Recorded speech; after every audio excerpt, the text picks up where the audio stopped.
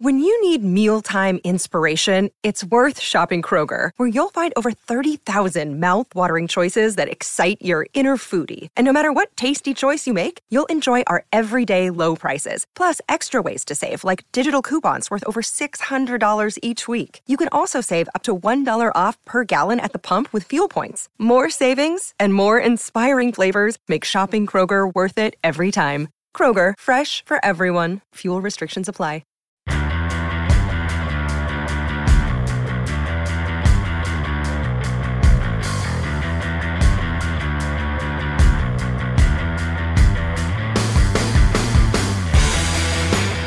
Hello and welcome to the Record Rangers podcast. I'm Gary Armstrong and today I'm joined by Scott McDermott and Johnny McFarlane. On the pod today, we examine what is the hold-up in Rangers manager search, and we ask, does Michael O'Halloran have a Rangers future? And as Brian Laudrup appears to give his take on a new manager, we look back on his time at the club. So starting off, guys, it's been 21 days since Pedro left Ibrox.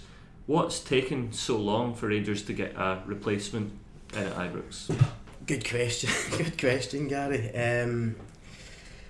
It's becoming slightly farcical now. I think Rangers search for a manager. I mean, I think any Rangers fan you speak to would have expected something to be done by now. Everyone immediately thought the obvious choice would be Derek McInnes. The answer seemed to be staring the Rangers board in the face. But the longer it's gone on, you say 21 days, my feeling now is that it probably won't be Derek McInnes, because if it was going to be him, surely it would have been done by now, or surely there'd have been some way down the road, whether it be speaking to Aberdeen, speaking to Derek McInnes or his representatives.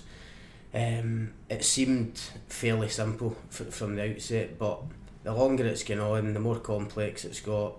So many names now in the hat. You had Rangers' slightly bizarre statement a few days ago, coming out kind of telling people not to panic, that everything was in order and they were still accepting applications and CVs, which I thought for a club of Rangers' size was a wee bit strange to me.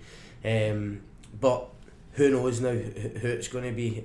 Mark Allen has clearly got a big influence now in there as director of football, probably a bigger influence than a lot of fans thought initially, in terms of finding a new manager. I think that's probably the reason why it's taken so long, is because there is now a director of football in place and he's going to have his own thoughts, which might differ to the board's. My feeling is that as a director of football, Mark Allen should have probably known that Pedro Caixinha was under severe pressure by the time that midweek Kilmarnock game came round, which was eventually the end of him. And you would have thought that at that point, Mark Allen would have had a list of people lined up, or maybe even spoke to a couple of people to see if they were interested, so that the process could have begun in earnest as soon as Caixinha went. That doesn't seem to have been the case. That's why it's taken so long, and we're no closer to finding out who the new manager's going to be. And Johnny, do you still think that Derek McInnes is Rangers' number one target? No, I don't. I actually agree with Scott, and I think we're the first people to really say this. Yeah. We had a debate yesterday in the record offices here on video, and the guys were still saying they felt that Derek McInnes was the number one target. I don't, because as Scott says, I think Mark Allen has got a major say in this. I'm just going to read you a quote from Mark Allen. This was on Rangers TV. It's not been publicised, this interview, and it's been the driving force behind me thinking from the beginning, being quite sceptical about Derek McInnes getting this job.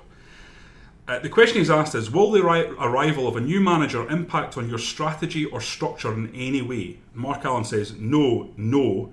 This is a club-led philosophy, and the manager's a significant part of this. The manager will pick the team, the manager will pick the tactics, but I think we have to have a club-led philosophy, and it's my job to ensure whoever takes the job fits into that philosophy. Now, to me, that quote just means it's highly unlikely Mark Allen and Derek McInnes is going to be a fit that works, because Derek McInnes has a track record of going into clubs revamping clubs and taking a major influence across the entire footballing department.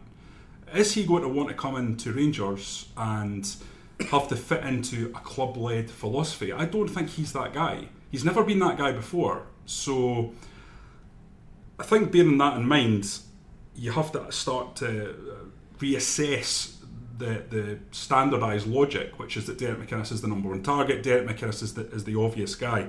I just don't think he is, based on based on the length of time it's taken to get him in, because I think if Dave King or one of the other guys on the board was to make a real play for Derek McInnes now, I think it'd be undermining Mark Allen.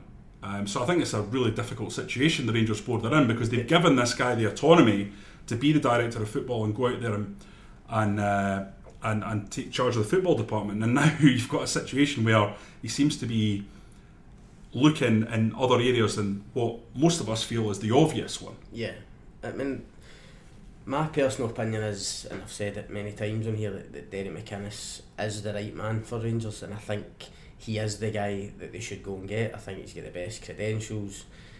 We've spoke so many times about it. He knows the history of the club, he knows Scottish football.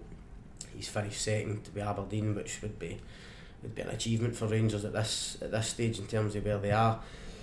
But I agree, it's quite funny, because we're now in a situation where, if you remember, Johnny, a good few years ago when Rangers, at the end of the whole kind of liquidation thing, and Rangers kind of came out at the other end, you had fans, a lot of fans screaming at that time for, right, this is a fresh start, it's almost a kind of rebirth, let's start from scratch, let's get a philosophy in place, let's put people in place, let's be like a Swansea City or a Southampton, and let's have a style of play. I think at a certain point in time that was the way for Rangers to go down, and it might still be the way, but unfortunately for the last 2 or 3 years, and I don't know if you agree, it's not been like that. You had Mark Warburton come in, for instance, who granted had a clear style of play, and initially it was very good to watch, but behind the scenes nothing was happening. There was no scouting system put in place, apart from Graham Murty ironically coming in. I don't think there was any great developments with the academy and stuff like that. In terms of scouting, for instance, it was Frank McParland who went and got players, and that was it.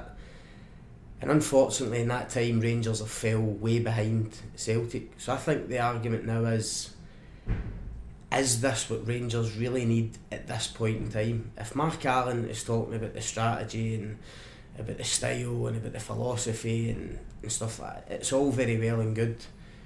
But I think you're taking a big risk, because you're so far behind Celtic at that point, to suddenly start with this mantra in terms of going to find. I think the bottom line is Rangers need a manager who's going to come in right away and get results immediately. Somehow close the gap on Celtic, finish clear in second place, beat the rest of Scottish football hands down, so that you can make that statement to say, Rangers are back and we're going to be competing with Celtic again. And I just think it's a dangerous game they're going down, taking this sort of approach at this particular time, when really they just need a guy in to get results. I think it's dangerous assuming that any manager is no risk. Yeah. I remember Craig Levein coming into Scotland, and everyone, yeah, myself included, thought he'd be a brilliant Scotland manager. Same with Gordon Strachan, and both of them were failures. Yeah. Levein, a massive failure. Of course, there's risk involved in every appointment. Absolutely. So my point would be that I don't think Derek McInnes is necessarily the panacea that some people think he is. I think he's a very good manager, and the thing about Derek McInnes is he's proven at this level. Yeah. So if he didn't succeed, it would be a surprise. Yeah. And so he's less of a risk than a lot of other managers. I kind of agree with you and disagree with you. I think Rangers do need to have a club-led strategy, because we're in 2017, and if you look at the major clubs in European football, from Man City to PSG to all the big clubs, Manchester United, they all have club-led strategies and philosophies, because they know that management now is not the way it was 15, 20 years ago when managers would stay for 3 or 4 years. Now it's managers are coming through the door every couple of years, maybe even less than that at the top clubs. And I think there needs to be a level of stability where every 2 years a manager's not coming in and ripping it all up and saying, what that last guy did was nonsense, it's completely at odds with what I believe, I'm going to change it. Because you get this situation where clubs tend to go from one extreme to the other. So you'll go Paul Le Guen, Walter Smith. Yeah. You know, and you go from a sort of a foreign coach who has technocratic ideas to a guy like Walter Smith who was all about winning. And you know, that's not to do down Walter Smith. I think the club needs to have more balance. What's Celtic's club-led philosophy? Have they got one? Do we know what it is? We don't know much about it. If they do, it's certainly led by Brendan Rodgers. Exactly. Well, I don't know about that. You know, I think it is now, but I think for years it's been led by Peter Lawwell. Yeah. But I think Rodgers now, obviously, the kind of character he is, has come in. He's got the kudos and the clout to come in and have a much bigger say. I was listening to Sean Maloney talk last night, and he was talking about it was actually Sean Maloney and Chris Commons, and they were talking about the way he's brought the Premiership, the Premier League quality to Celtic in terms of the nutrition. The kitchens have completely changed. Yeah. He's completely revolutionised aspects of the club that you don't even think about. We rarely hear about. He's also, in very simplistic terms, made players better as a coach. And that's such a simple thing, but sometimes underplayed. A coach should be there to make players better. We've said it before, Brendan Rodgers hasn't brought in a raft of players. I mean, actual fact, when you look at it, some of the players he's brought in can't get a game. No, your Eboué Kouassis and Odsonne Edouard and people like that. So he's come in and made players better. As the manager, he is the main figure at the club. I'm not saying he runs it from top to bottom. He's got a very good chief exec and Peter Lawwell, who you could argue almost does the director of football role as well as being chief exec. But Brendan Rodgers runs the show, and I think that's what Rangers need. I'm not saying Rangers are wrong for the academy to have a mission statement and for to have a style of play that they want to try and adopt and bring it through the age groups and stuff like that. But unfortunately, and I keep saying this, where Rangers are at the minute as a club, as a team, in terms of that gap to Celtic, in terms of struggling even to get second place ahead of the likes of Aberdeen, they need results now, and they need a guy to come in who's going to take the bull by the horns, like Brendan Rodgers did at Celtic after Ronnie Dyler, and properly lead that club for the front.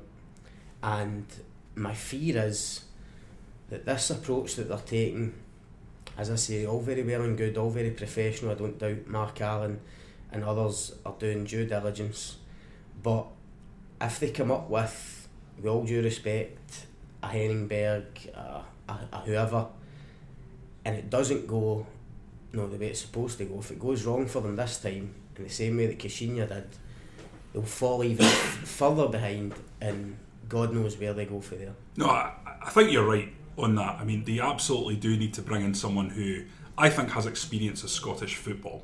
Primarily, I think there's a lot of talk about Rangers men, and I don't necessarily think, and bringing in someone British, I don't necessarily think that's the case. I think it needs to be someone who has experience of our game, so who doesn't need time to get used to the idiosyncrasies of it. They don't have time to get used to the fact that every player tries harder against Rangers and Celtic, so they look like better players the following week against Partick Thistle. They're not the same. They need to understand that there's a level of pressure coming with living in Glasgow and the kind of microscope that's going to be on you in your personal life as well as your professional life, where every single bad game is analysed on by people like us. If a manager comes and understands that, can get that message across to players that he understands what they're going through because he's been through it himself, I think that's going to be a major help. So I think that's crucial, and for me, of the candidates, the one that stands out that has that, and let's not forget, there is a progressive manager, Derek McInnes. He's the guy that has that, so that's why he's the obvious candidate. It's not this, I've heard a lot of people on social media say the people in the media are pals with Derek McInnes, so they'll get given sweeties by him and all the rest of it. It's just nonsense. This notion that the media are getting behind Derek McInnes because they want him in the job because he's good to them and he's good with the media and he's got friends that are in the media. It's just a nonsense. Any comment I've seen from journalists or pundits or whatever who are touting Derek McInnes for the job is simply because, as you've pointed out, he is the best man for the job at this particular time in terms of knowing the club, knowing Scottish football, having success, having got to a point at Aberdeen where it looks as though he can't take them any further. He's hit the glass ceiling there. He's the obvious candidate, but you just wonder, is this Rangers board, whether it be Mark Allen or anybody else, almost looking at thinking, well, we don't want the obvious candidate. It's too easy. We've spoken about it before. This scenario where Mark Allen would have to go back to the board and say, right chaps, I've found you your new manager. It is Derek McInnes. They could probably look at him and say, well, no, we could have probably got him ourselves, Mark. But that's not getting away from the fact that he is the obvious candidate. And let's be honest, it might not be Derek McInnes we're talking about. It now probably won't be. It's going on so long.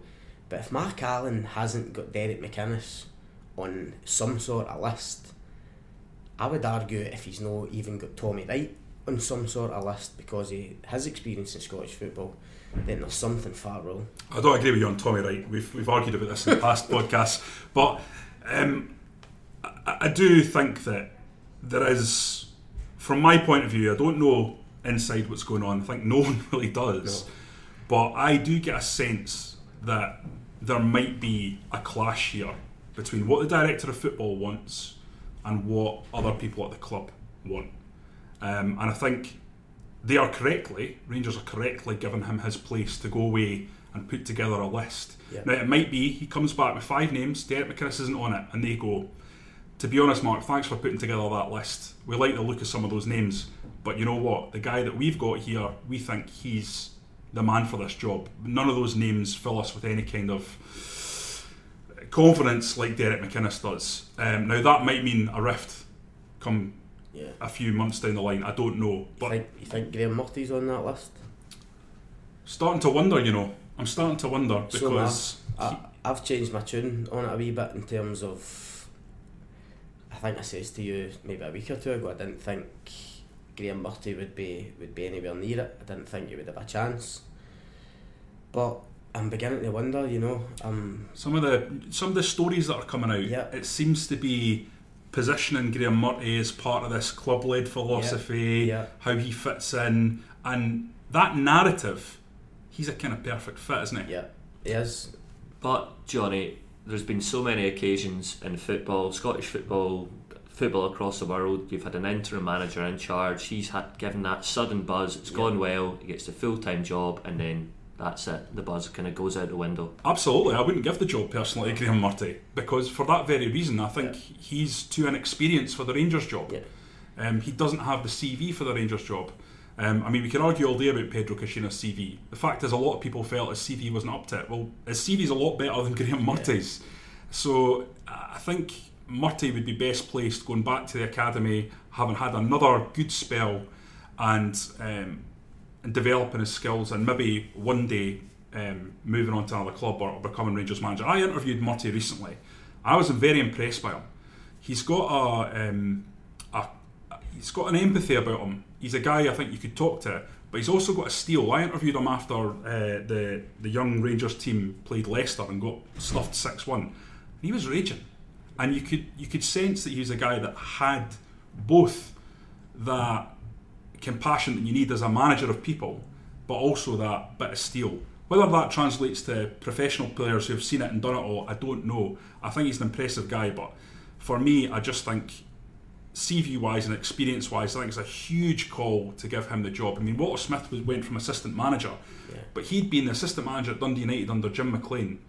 He'd taken them a UEFA Cup final and the semi-final of the Champions League at the time. And then been under Souness as well, so he had a lot more experience. I think Murty, I think Graham Murty's last job before coming to Rangers was as Norwich youth coach. I think that's where he came from. So, if you think with Rangers and ordinarily, if they were looking for a manager, go and even consider a guy who was working as Norwich youth coach, no, they wouldn't. So, I agree with Johnny. I think Graham Murty's an impressive guy. I think he has got a bit about him. Is he a Rangers manager of the future? Possibly, if he stays at the club and continues to progress. He'll obviously, if he is going to impress, then he'll need to produce young players for the first team. That's his job. If he does that, then he would come into your thinking maybe further down the line. But I agree with you, Gary. We've spoken about it before. You've seen it so many times. Caretaker managers, they get the bounce. The players talk him up because basically they're so thankful that the last guy has got bulleted. They talk the caretaker up. They win 2 or 3 games. The board think, we don't need to do anything here, just give this guy the job. And it's a cheap option. Yeah, exactly. And no, you go 5-6 games, suddenly it goes a bit pear-shaped, and suddenly the caretaker's lack of experience really kind of comes to the fore. But as I said earlier, as Johnny says, that just this kind of narrative of almost appointing from within, somebody who's going to buy into the philosophy, somebody that knows the club. It just seems to, there's a lot of kind of vibes coming out that Graham Murty might actually have a chance at getting this job, which I certainly didn't think would be the case a few weeks ago. And obviously, if he beats Hamilton on Saturday, wins 3 games in a row, which Pedro Caixinha couldn't do, then he's got even more of a shout for it.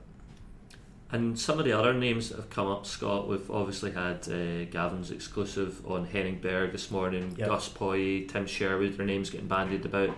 If it's not Derek McInnes, if it's not Graham Murty, is there anyone that particularly stands out for you? Listen, there are so many names. I mean, how do you know how these guys are going to react to being thrown into Scottish football? I mean, we spoke about Steve McLaren a couple of weeks ago, and good CV, apart from a couple of blips recently. Very good CV, very good coach, worked at the highest level. But you're going to spend millions of pounds on a guy that doesn't know Scottish football, doesn't know Rangers. It's a huge gamble. And after Caixinha, can this Rangers board afford a huge gamble? I don't think they can. You said it earlier, I mean, 21 days we've been waiting. I think when you leave it that long, you then can't complain when it becomes silly season, almost when names are just being bandied about, guys are throwing their kind of hat into the ring. I mean, like Tim Sherwood, for instance, I think that basically came from a Sky show last night. I think basically saying, I think it was a punter that had tweeted a question and saying, would you go for the Rangers job? Of course he's going to say he's interested. He's been out of work for a while, he'd like to get back in. He'll certainly not be on Mark Allen's list. I wouldn't have thought so.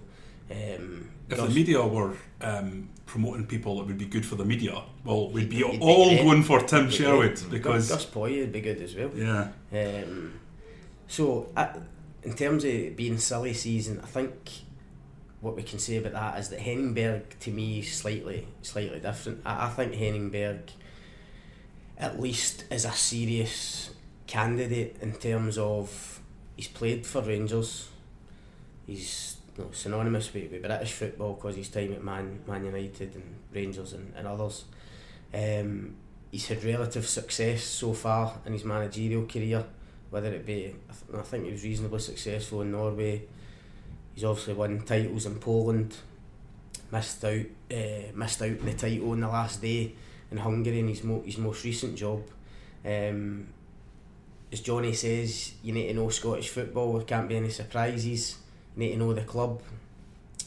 Henning Berg ticks those boxes. I'm not saying, my problem with Henning Berg probably comes down to personality, charisma.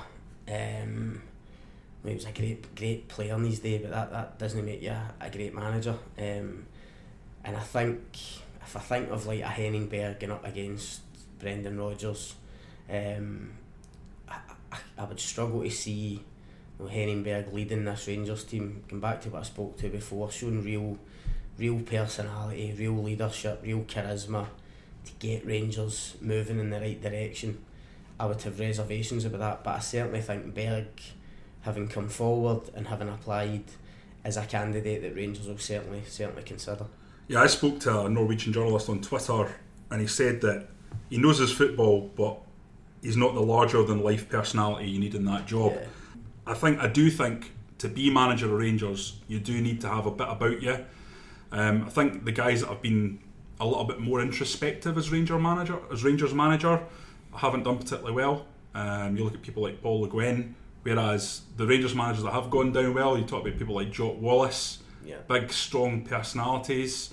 I'm not saying that's right or wrong, but it's what's happened in the past. And I read a piece in the Record Online as well yesterday. I think it said that of the trophies that have been won by Rangers managers, 75% have been people who have been linked to the club in one way or another before they took the manager's job, whether that be through being a player or being an assistant manager, or they've in some way been working for the club in some capacity. So the other thing to say as well is that from the outset, the kind of message coming out for Rangers, certainly at the start of this process, was that they wanted a British manager.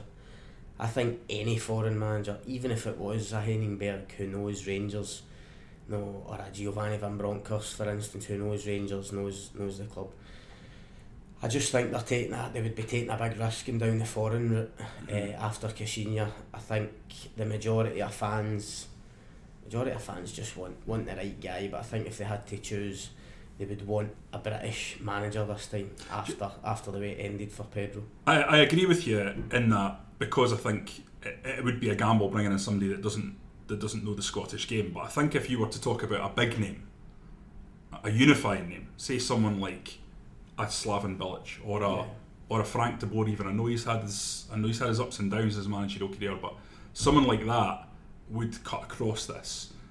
Still though, it would be a gamble even to appoint one of those guys, because again, it's that thing.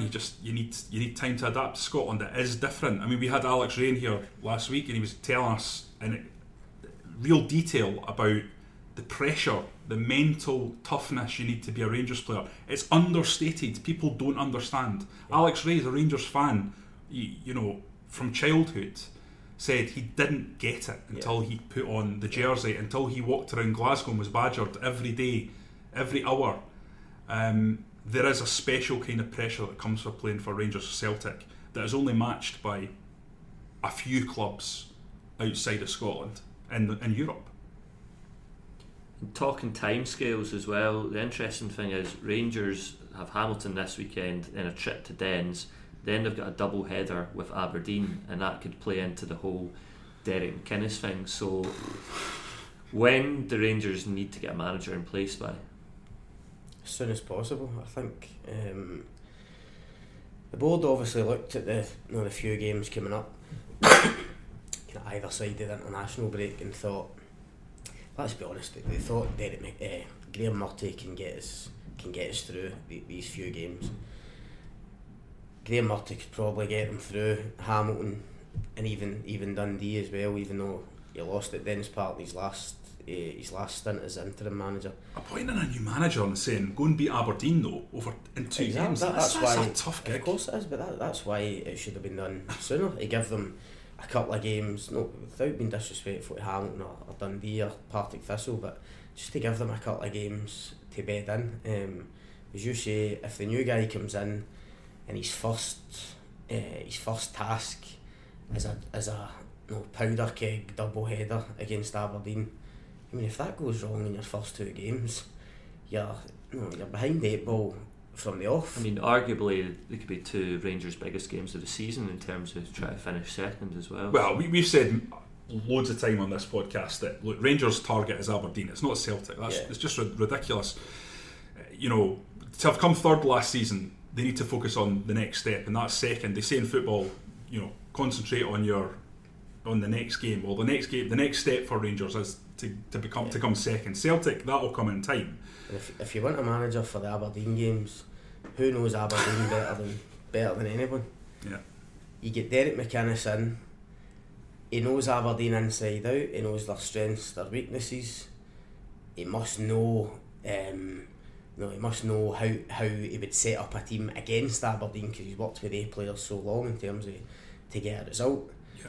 And also, Aberdeen at that point would be without a manager, you would imagine. So how are the players feeling? They'd then be in the process of trying to get a manager. I know it sounds silly, but having Derek McInnes in place for those 2 Aberdeen games could be a huge advantage in terms of Rangers trying to get 6 points, trying to get above Aberdeen into second, and then kicking on for there. Yeah, I mean, the psychological damage of taking Aberdeen's manager off them, the most successful manager since Sir Alex Ferguson, for a double header that is incredibly important, would be huge. It should be a deadly blow. Yeah. But it remains to be seen whether that will be happening. As we've already said, I don't think either of us feel that it's going to be the case now. I think it will be odd if they appoint Derek McInnes now. I think questions will be asked. The way this recruitment process has gone, if we get to a week's time and they're appointing Derek McInnes 4 weeks and a few days after, if it's taking that long to get the most obvious appointment, then questions have to be asked. And if you're Derek McInnes, you're being asked about this for 3-4 weeks, it must be in his mind whether there's going to be an approach, whether he's going to have a decision to make. But if you're Derek McInnes and you're sitting thinking, it's taken 4.5 weeks to even ask me the question or approach Aberdeen, what have they been doing for 4.5 weeks? Who have they asked before me about the job? Suddenly that would put doubts even in his mind. So, and if he had concerns about working under a director of football before, then you've got to think that now he's going to have even bigger concerns. I still think he'll take the job. I mean, yeah, he would. I think because of the reasons we spoke about in terms of where he's taken Aberdeen to, what more can he achieve. I think you're right. If it really came down to the crunch, he would take it. But there are huge question marks about how he would work in that environment, in that structure with the director of football. I mean, that's the thing about some of the other names I've mentioned, like a Henningberg, for instance. I don't think he would have any qualms at all about working with a director of football. I'm assuming he's maybe did it with one of his previous clubs before, but even so, he would be so desperate to get into this job that he would say, yep, I'll work with a director of football, no problem. It's a kind of foreign thing anyway. Foreign managers tend to be used to that kind of structure, whereas we've spoke before about how Derek McInnes would like kind of total autonomy, Brendan Rodgers style almost. So there are huge question marks, and that's why you thought that they would ask Derek McInnes early, because all these things would need to be ironed out. You would need to surely gauge whether McInnes is willing to work with Mark Allen. You would like to think he would need to meet him, find out his strategy, philosophies. There's so much work would go into it. You think they would have had to have done it earlier than this, and the fact that they haven't, as we spoke about right for the off, would suggest that maybe McInnes isn't the man for them. The Steve McLaren links as well, that wasn't coming from nowhere. I don't think that was a name that was just plucked out the ether by someone fishing. I think there's some substance to that. Everything that I've heard, that there might have been some substance to that. I don't think it's going to happen now, but that kind of gives you a pointer into the direction I think they're going down, and it kind of fits what you would expect based on Mark Allen's previous experience down south. There's also the money issue with McInnes that we've not spoke about. I mean, it's been it's widely accepted that it's going to take at least £800,000 to get Derek McInnes and Tony Docherty, and it probably shouldn't be, but that's a considerable amount of money for Rangers to go and fork out in a new manager. I think personally it would be worth it, and I think they should go and do whatever it takes to get him there. But you just wonder if there's other managers out there, whether it be Murty, Berg, McLaren, guys that wouldn't cost you, or certainly wouldn't cost you as much to get them, irrespective of wages and stuff. But you just wonder whether that's maybe putting them off. I'm not saying the money's not there, but is it just, are they thinking £800,000 to go and get the guy for Aberdeen? Well, considering the amount of money they've spent and some of the players they've brought in, it would certainly be a worthwhile investment in comparison. Yeah, absolutely. I mean, you've got to look at Peña, for example. I mean, it's been said in our paper that the combination of Peña and Herrera's wages is over £40,000 a week. Yeah. Now, that money is not going anywhere. These are not players that are going to be easy to ship out. Now, there might be some interest from Mexico, I don't know. But I would suspect they'll be slightly more difficult to ship on than, for example, the Warburton players who had a background in England. I was interested that Peña was supposed to be in the squad last night. He wasn't. Does that mean he's going to feature against Hamilton? I doubt it. I wouldn't have thought so. Yeah, I mean... Just to round off the section on the manager search, do you think, yes or no, Johnny, that Derek McInnes will be the next manager of Rangers? I think at the moment I'm 70 no, 30 yes. The evidence is there to say this is looking increasingly likely that it won't be Derek McInnes. We know that Derek McInnes would probably like the job. We know that it's an attractive job. We know that he's the leading candidate in Scottish football. Will Rangers want to give it to him? That's the million-dollar question. He should get the job. He should be going from 100%. But I'm now at 50-50 because of this delay, because of the fact there's been no contact whatsoever, because there's been so many other names mentioned, because of the Mark Allen factor. I'm now totally at 50-50 in terms of will it be McInnes or not. Whereas if you'd asked me even a week ago, 2 weeks ago, I'd have said 100%, but I don't think that's the case now. Okay, moving on now. We said we were going to talk about Michael O'Halloran. Does he have a future at Rangers? His loan spell's up at St Johnstone in January. Obviously he's really impressed while he's been there. He's had 5 goals and 11 appearances for the Saints. What can he bring to Rangers, and will a new manager want to bring him back and put him in the first team? In terms of what he brings is sheer pace in behind in an attacking area. He can also finish. He's got goals in him, as you've pointed out.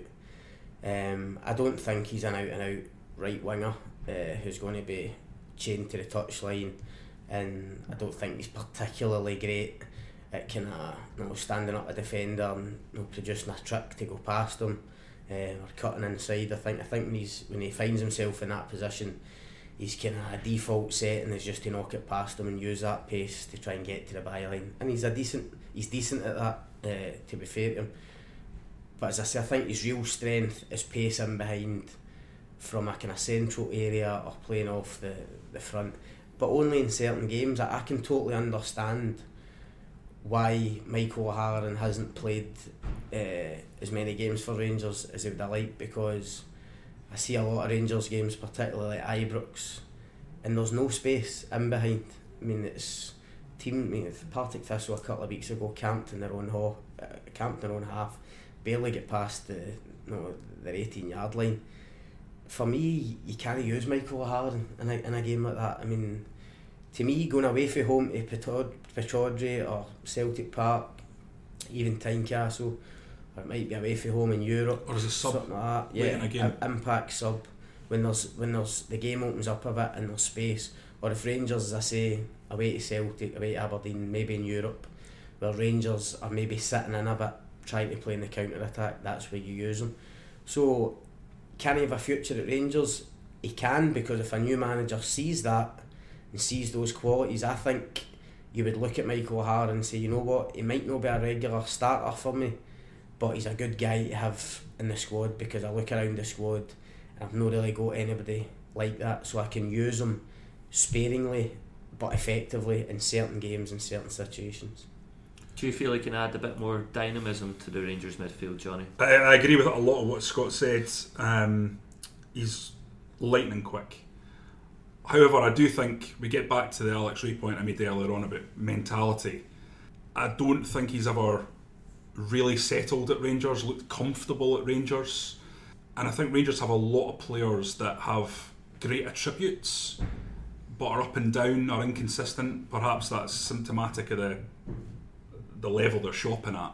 But I think players like Windass, to some extent Tavernier, although I like Tavernier as a player, players that have a lot of quality but don't really quite show it, I'd put Michael O'Halloran in that category.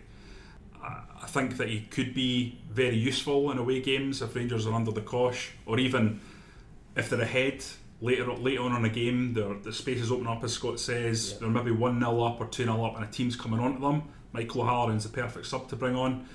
However, I do think it's asking a lot for him to not play against the lower lights of the league or the teams that Rangers would dominate and then come in for just the big games. I'm not sure he's that Kenny Miller type mentality where it's the big games.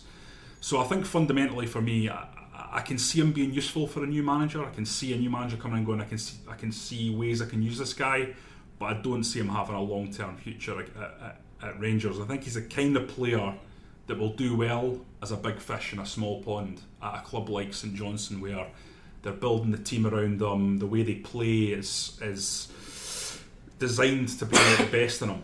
I also think Tommy Wright has handled him really well at St Johnstone. You talk about that mentality thing. No, a manager can work on that.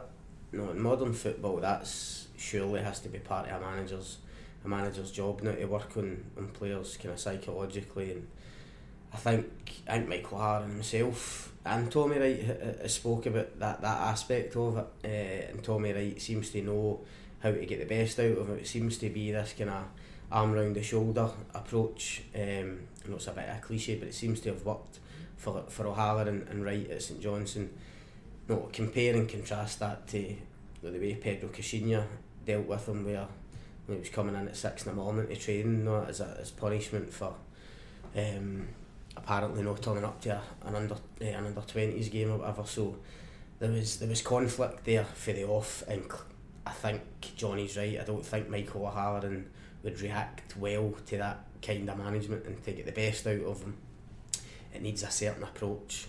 Pedro clearly didn't have that with him, but as we've said, with a new manager coming in, they could have that, they could work on that, and and maybe get the best out of him at Rangers.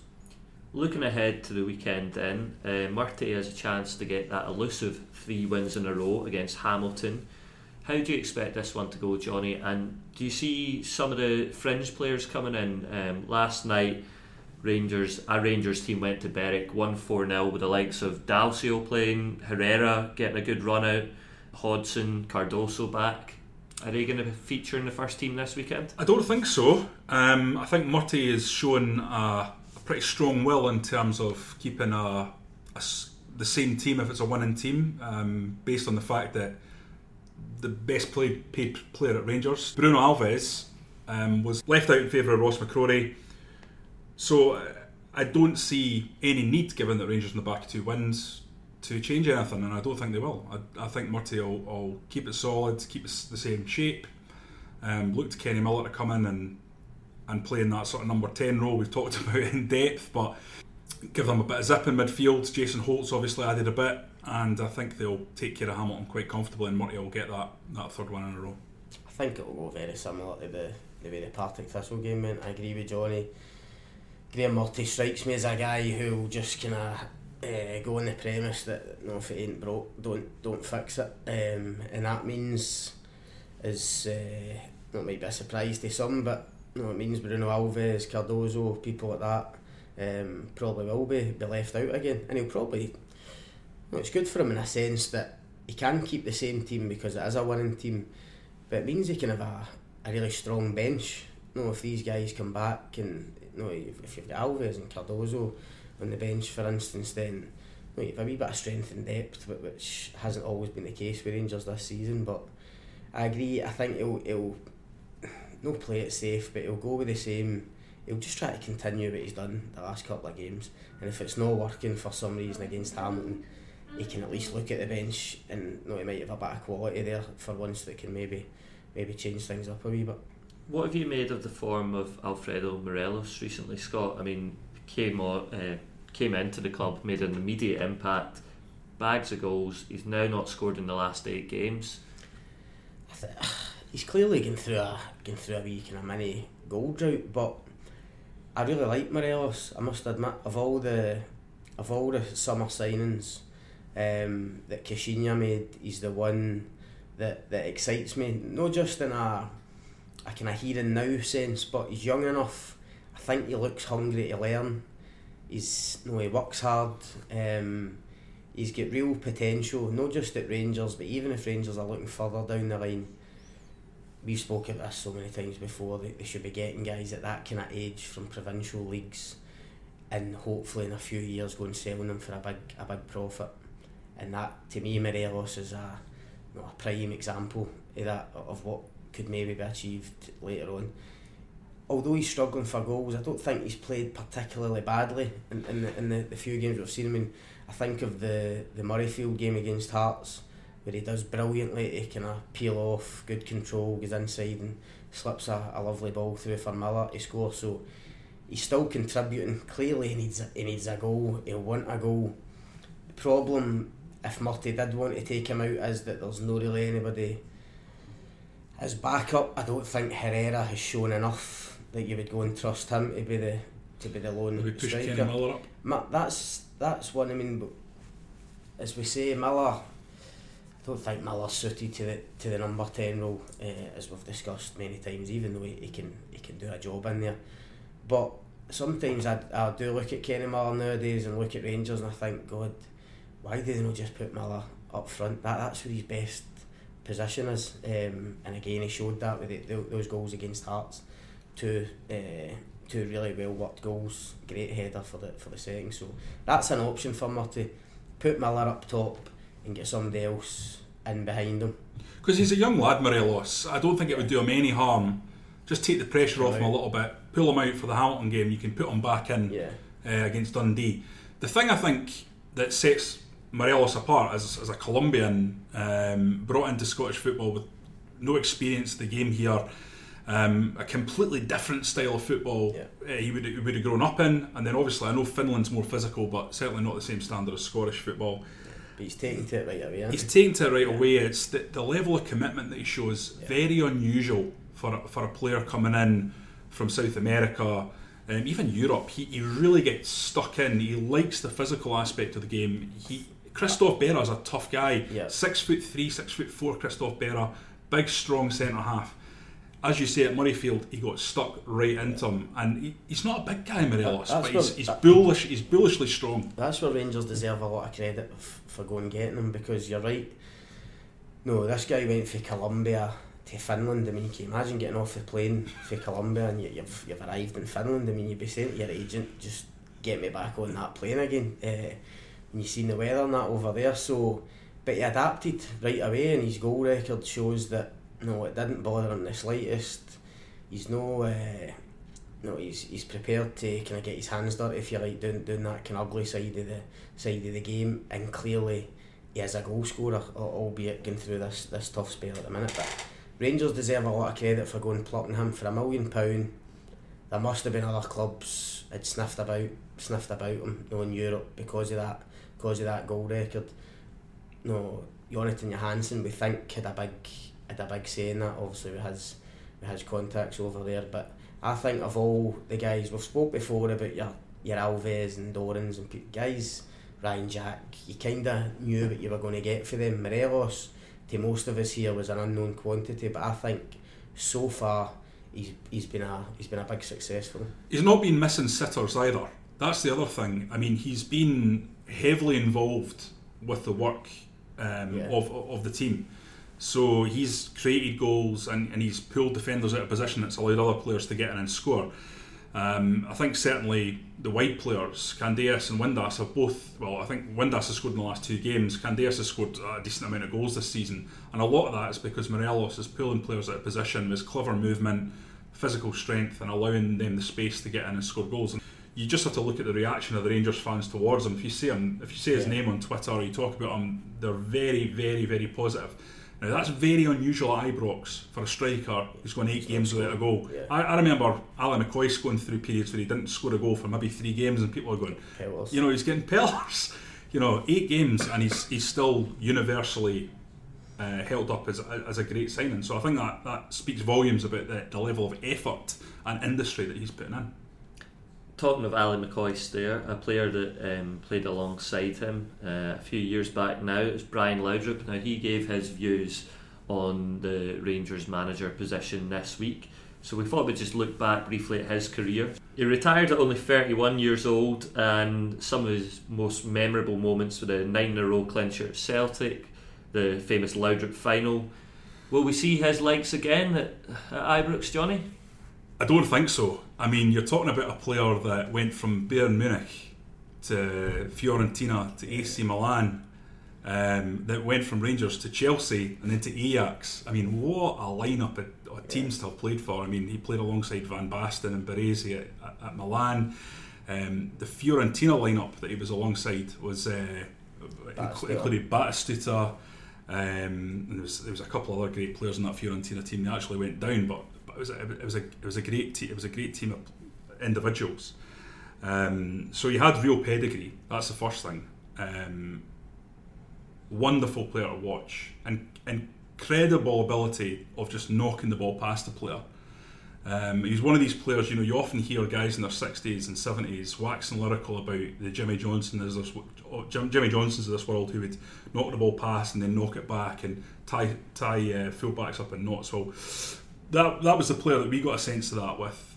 I think growing up in the 90s for myself, Scott's a similar age to me, so he was the one player that could do that, and he was just a joy to watch. He could do almost everything. He could even head the ball, as you saw with the goal that actually literally clinched 9 in a row. The header against Dundee United. He wasn't renowned for his heading. No, he's one of these guys. He didn't look that quick. With a ball at his feet, no, he would just glide past players.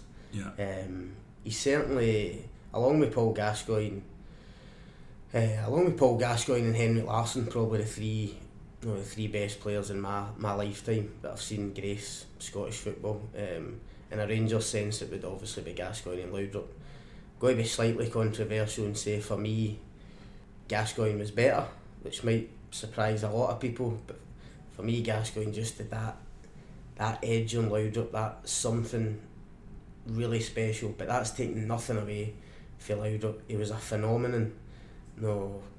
Johnny spoke about where he came from. We're never going to see guys like Rangers and Celtic nowadays. Are never going to get guys for AC Milan or Bayern Munich or whatever. It's just the landscape has changed so much. But some of the games and goals that Laudrup played in, aside for the ones Johnny's mentioned, I remember watching him I think it was his first Old Firm game at Hampden against Celtic, when Celtic were using Hampden as their home ground, 3-1. Yeah, I remember that. It was Charlie Miller's first Old Firm game as well, I remember that. And Laudrup, I mean, poor Barry Smith. Barry Smith was at right back that day, and Laudrup just had him in toast. Scored the third goal for Rangers. It was another game I remember, I think it might have been his first goal for Rangers against Dundee United at Ibrox. And I remember watching that game, and it was early in the season, and Laudrup, I think the punters were kind of looking at Laudrup thinking, this guy's decent, and then he scored a goal against Dundee United where he kind of broke for the middle of the park and hit one for like 20-25 yards in the top corner, and it was a kind of genuine wow moment. This guy's something special, and he had a great career at Rangers. He's in the greatest ever 11, quite rightly so. And to answer your question, I just don't think we'll see. I don't think we'll see anyone like that grace Scottish football, not in the near future anyway. If there's one slight issue with Laudrup at Rangers, it was that in Europe he never quite reached the heights that he did domestically. But I think you could say that across the whole team, even Gascoigne. Rangers fans must look back on that era and wonder, why on earth didn't we do better in Europe? Because the 3 foreigner rule was then, though, wasn't it? That probably played a part in it. It definitely did. But I think Walter Smith himself later acknowledged that he played too open. He was too. He approached the games in a similar way to the way he approached domestic games. He completely changed. One of the things I admire about Walter Smith was his ability to learn from his mistakes, and he always did. And I think in the second spell, I think he did very, very well with a much more limited team.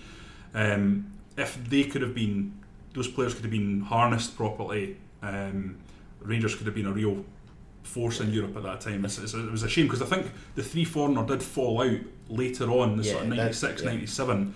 If they could have found a way to get those players. If Walter Smith could have put Laudrup into his 2008 team, that would have been something special, because that team was built on solidity, kind of resilience. They showed that right through the UEFA Cup run. But when they got to the final, or even certain games before the final, Rangers just lacked that wee bit of quality in key areas, somebody to come up with something. If you could have just sprinkled that team with a bit of Laudrup, even playing him as a lone striker, which Walter did a lot, towards, maybe not towards the end of Laudrup's time, but during his time.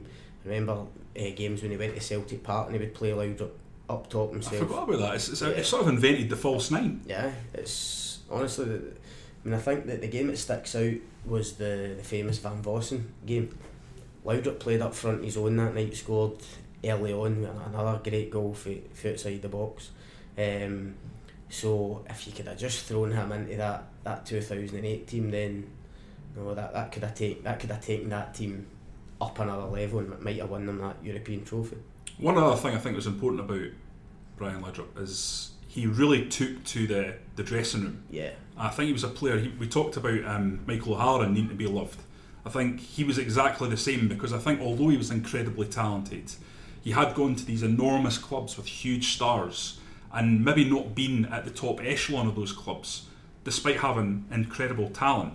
So I think when he came to Rangers, where he was the main man, when he had a manager that managed him, that made him feel wanted, that made him feel appreciated, that made him the core of the team, and also the camaraderie that went on amongst those nine in a row guys, I think he really bought into it and fit into it in a way that you would never have expected from this kind of erudite, sophisticated European superstar or European aristocrat of football.